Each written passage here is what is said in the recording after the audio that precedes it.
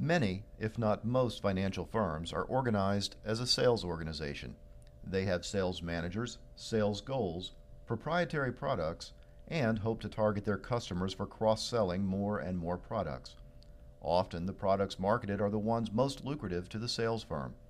Many people who call themselves financial advisors are really working as a sales agent to sell products to customers and often receive commissions and may make money from other sources that are difficult for their customers to see or understand.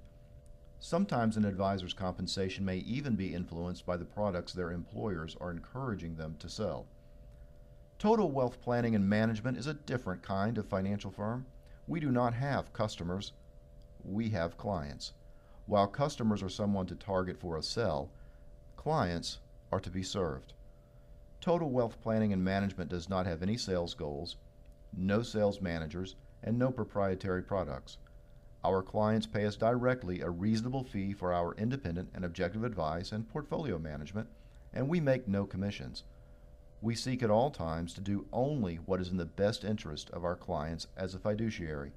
To find out more about what a fiduciary is, listen to our podcast, What is a Fiduciary and How Does It Matter? Total Wealth Planning and Management. Be a client, not a customer.